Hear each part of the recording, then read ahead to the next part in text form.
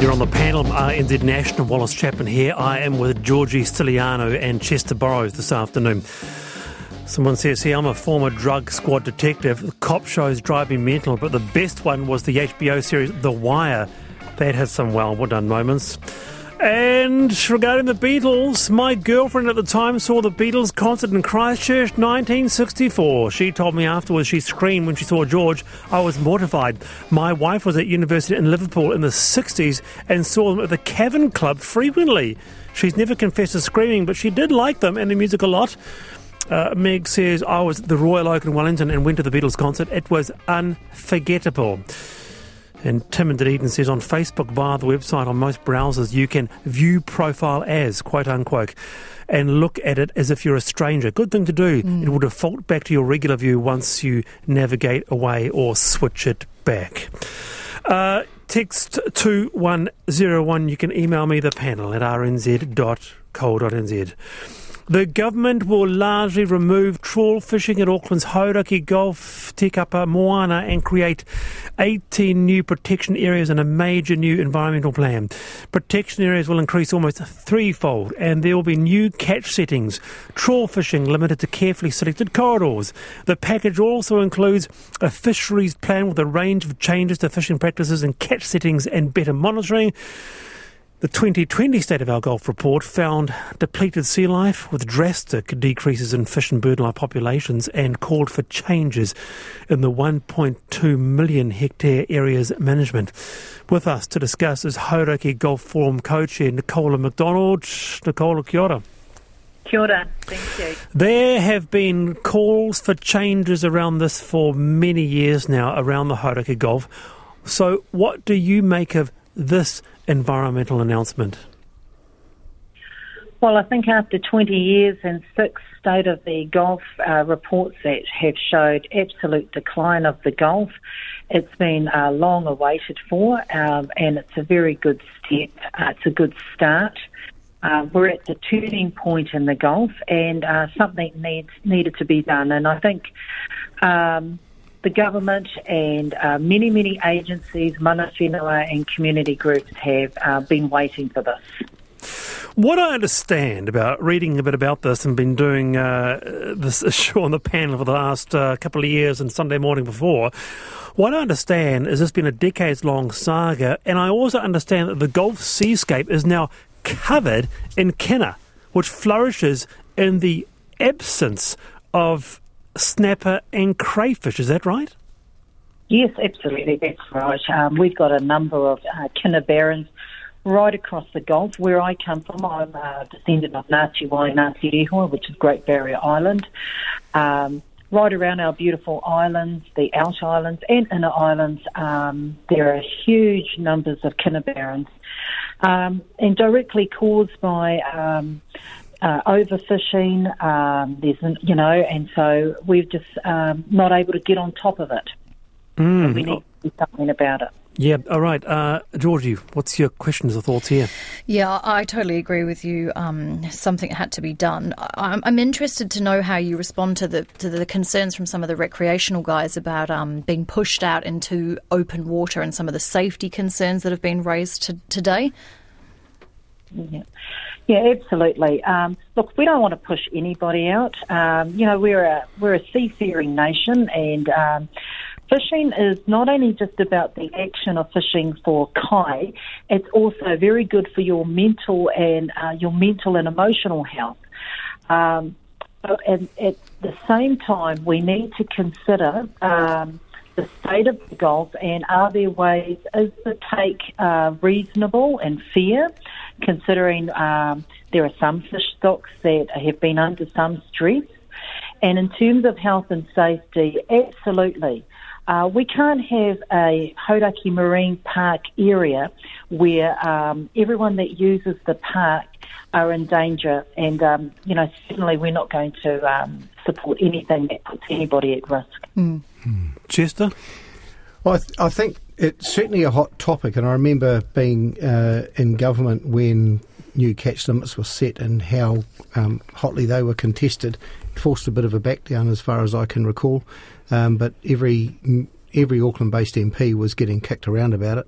But what I've noticed is that where we have had marine reserves, the fish growth has been phenomenal. And I know around Taranaki, for instance, where the marine reserve around the Sugarloaves has been increased in recent years, the prevalence of snapper around the edges of that is huge. And down in South Taranaki, where I live, you're virtually guaranteed of getting your daily catch limits, probably because of those marine reserves. So I think it is a good thing, and you can't expect to have a whole lot of free range fish all you like and take without supervision next to New Zealand's biggest city.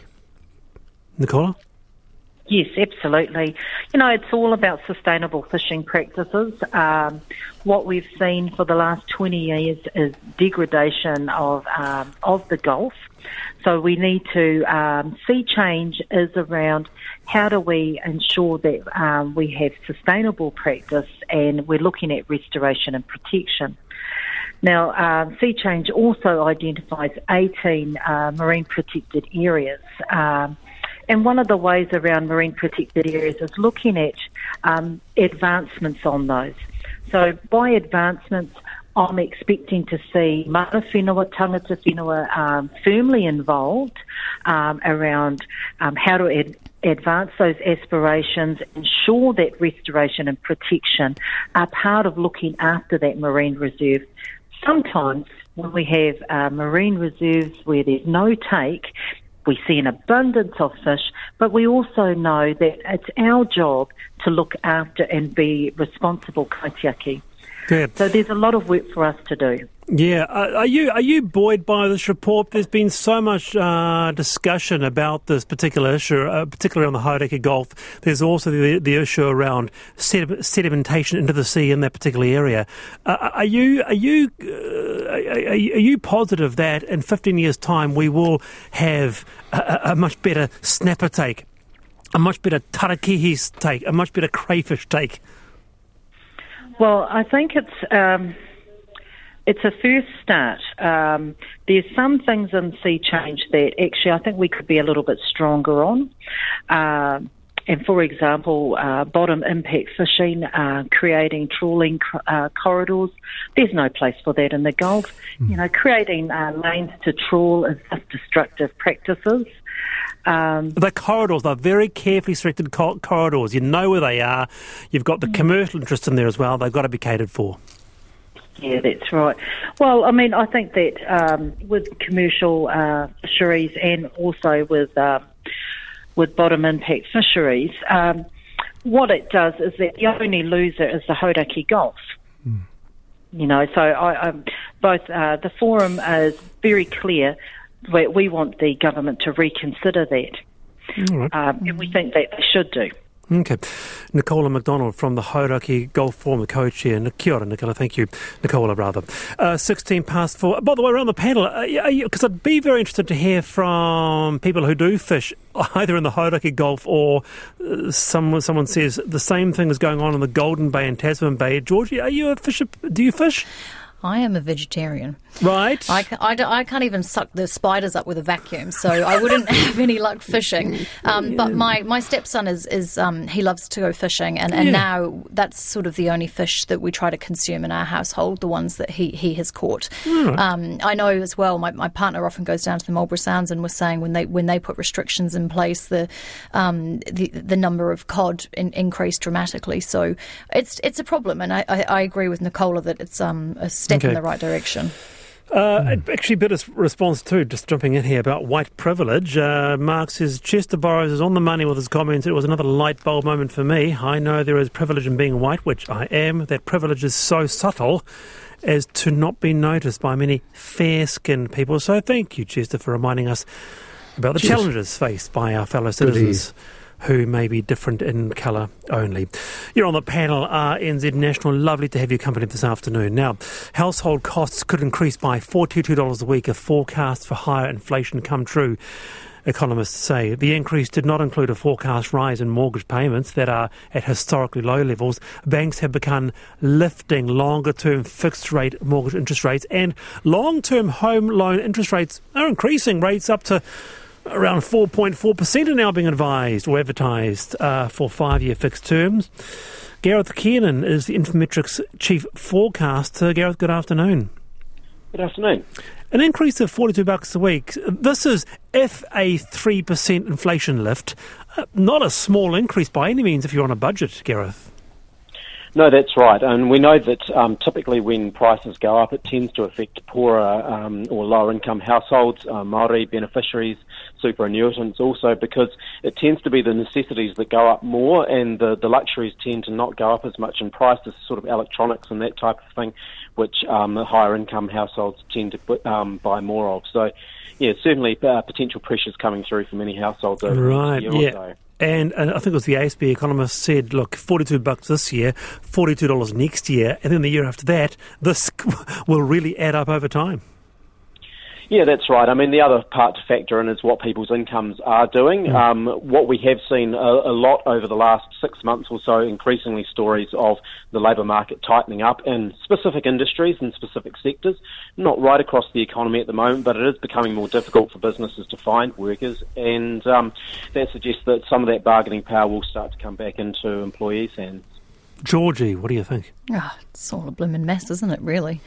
I mean, how do we fix this? I mean, we've got a situation now, we've got rents rising, there's fewer properties listed, we've got now the rates going up. It's a tough time for households. And I don't know how we're going to get on top of this. You got any thoughts? You're going to solve it for us today? You're going to solve it, Gareth? I mean, the housing market, I mean, it is, like you say, a mess, a major crisis that's developed there. And, I mean, when you factor in the fact that, if mortgage rates do start to push up, and most people tend to be fixed down at the shorter end of the curve, but, I mean, every percentage point that your mortgage rate increases, it's roughly $12 a week for every $100,000 you've got on a mortgage. So if you've got a $500,000 mortgage up there in Auckland, then it's roughly $60 a week, $60 to $70 you could be facing. Okay, right. Chester Burrows. I think it scares the hell out of me, actually. I've got a daughter who's just bought in Tawa and a daughter who's just built in Christchurch. And you're looking at young people first home mortgage $900K. Paid $900K. I don't know what their mortgage is. But, and it's a fairly small 3-bedroom house, and it shares in close quarters with other houses on what was initially the same section. And I just can't believe it. And, when I was buying first home, paying interest rates of 18% and all the rest of it, we thought our parents were so fortunate to have low interest rates way back, in the early 60s, 3% government loans. But what we didn't have to counter with those high interest rates was greed. And it's just amazing how many people own more than one property and aspire to own a whole lot more, and how that shuts people out of the market. And it scares the hell out of me, because I think it's going to have a huge impact on us going forward. So if you're, decisions about having children and all of those sort of lifestyle choices are fixed around the shelter, it's sort of Maslow's hierarchy of needs. Shelter's fairly basic. You're going to secure that first. Your ability to maintain or keep shelter is actually going to affect so many of your lifestyle decisions. And quite honestly, the other problem is the politics of it. So if you're a government, what you can't afford to do is devalue everyone's property. So you might see a flattening, but you're never going to see a rapid devaluation of property. And with something, 60% of people living in their own home and wanting to, why are you going to affect that? So there's just so much competition, and it's going to have to be radical and ruthless before it has any impact. I'll just jump in, Georgie, ask Gareth one more question. Why have banks begun lifting longer-term fixed mortgage interest rates? What we've seen in wholesale markets is that the longer-term interest rates there have been pushing up pretty much since about September last year gradually, but certainly there was a big push up through the early part of this year. And so their funding costs have been rising, and it looks to me like there's still potentially more pressure there. And I think as the sort of sentiment around more inflation comes through in New Zealand, and wondering when the Reserve Bank is going to start pushing the official cash rate up, we'll see those 1- and 2-year rates start to rise as well. All right, Infometrics Chief Forecaster Gareth Kenan there. Kia ora, Gareth. Yes, so you're Wellington-based, George, as well? Yeah, I am. I was just going to ask Gareth, I mean, we've now got these economists saying that house prices haven't kind of got the hint yet that they're meant to sort of stop increasing so dramatically. And we keep talking about the government measures and take time to trickle through. How much time and where to next? There doesn't seem to be much of a plan there. And you have Megan Woods yesterday announcing that applications are open for the new infrastructure fund to build some pipes and roads. And then you have we're sitting around talking about this today, and it's not marrying up very happily. I just can't believe I've got a 50 square metre apartment at the bottom of the terrace. I think its current value is well over $10,000 a square metre. You're kidding? Sick. Really? Yeah. It's absolutely incredible. And that's your, what, is that a second property, Chester? It's a flat I bought when I went to Parliament, sort of put the superannuation into buying a flat, and I just couldn't get over how much it's taken off. And if you look at its market value, it's probably more than that and growing steadily. So I just can't get over that. Goodness. A bit of response regarding fishing in the Hauraki Gulf. Now, one here says, I fish in the Hauraki Gulf extensively. It's widely considered to be completely screwed and on the verge of not making a comeback. This report and action on the Gulf is enormously overdue, but it goes nowhere near far enough. It's way more urgent than the action that they're taking. We shouldn't be framing it as if we stop taking now, we can take more in the future, but more just taking good care of this beautiful jewel on our doorstep. Imagine that area going back to how it was, teeming with bird life, marine and mammals, schools of baitfish, every harbour and inlet full of life. So, yes, keen to hear from those who do fish in the Hauraki Gulf. What have you? Is there still a snapper? Are you still catching things? Let us know. 4:25. Now, Rakaia and Gore, they've got trout. Paeroa has a big bottle of fizz, but Cromwell, they got the big fruit. $100,000 has been set aside to spruce up the big fruit sculpture, reports the Otago Daily Times. The 1.7-tonne sculpture was built by the Cromwell Rotary Club in 1990. Designer Otto Muller died last year in his 90s. He came up with the idea. With us to discuss is Central Otago Mayor Tim Cadogan. Kia ora, Tim. Kia ora, Wallace. $100,000 to spruce up the fruit. This is not small change, is it? You're taking this pretty seriously. Yeah, it's quite an ouch, and it was a lot more than we expected, but it's the only price that we could get from the only supplier willing to do it. And it's not, it is what it is. Because these are big beasts and cover quite a bit of territory, so half of the cost of it's the scaffolding alone. And also, too, wasn't great news. There's a bit of artwork involved, eh? It's not just one colour, because, for example, is it the nectarine or the apricot? It's kind of mottled. Yeah, no, there are various ranges of colourings in them, and we're not just giving them a spruce up. This is protecting them as well. Yeah. We get a lot of sunshine here, so it's fairly damaging on the fiberglass. So we've got to make sure that they're there for generations to stop on the side of the road and enjoy. Georgie, have you seen these big fruits? You've got the apple. I love the big fruits. You've got the apple, pear, nectarine, and the apricot. Yeah, and look, I commend your decision to spruce them up.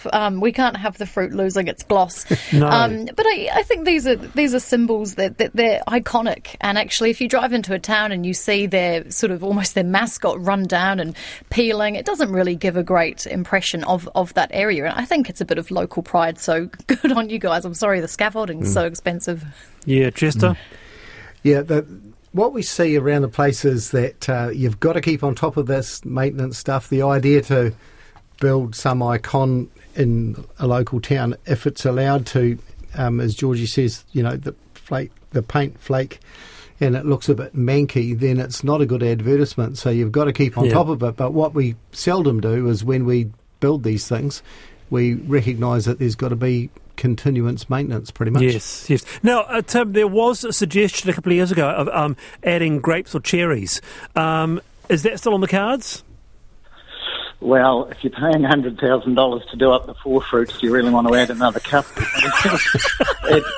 At the time that the big fruit were put there, they were our predominant crops, and now Not anymore. cherries and the grapes, yeah, they're absolutely blowing them away. But I'm not in any big hurry to lead the charge to put extra fruit up there and double the cost of maintaining them, even if it would be more contemporarily accurate. Okay, Tim, I've got a suggestion for you, and you take this to your committee meeting. Back in 2019, the designer Otto Muller, who sadly passed away recently, he said that I would like to see a bottle of wine there with a tap and a hose coming down so people can have a wee taste. It would be a world first.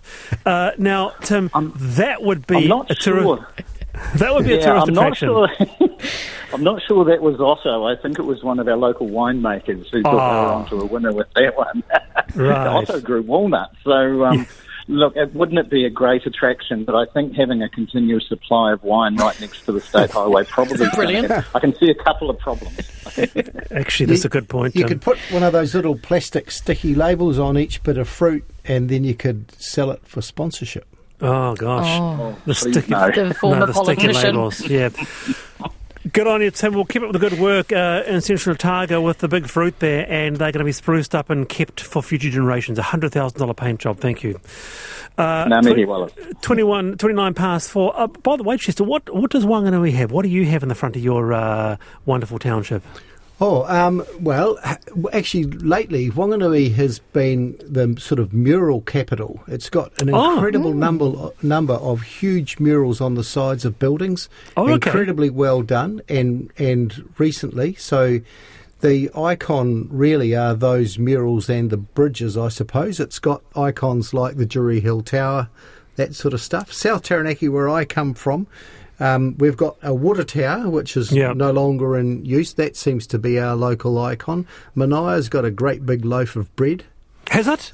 Yeah. Well, for a while, Eltham painted its water tanks like a big round of cheese, but that's been painted over now. So we've got a bit going on. New Plymouth's got its, its bendy.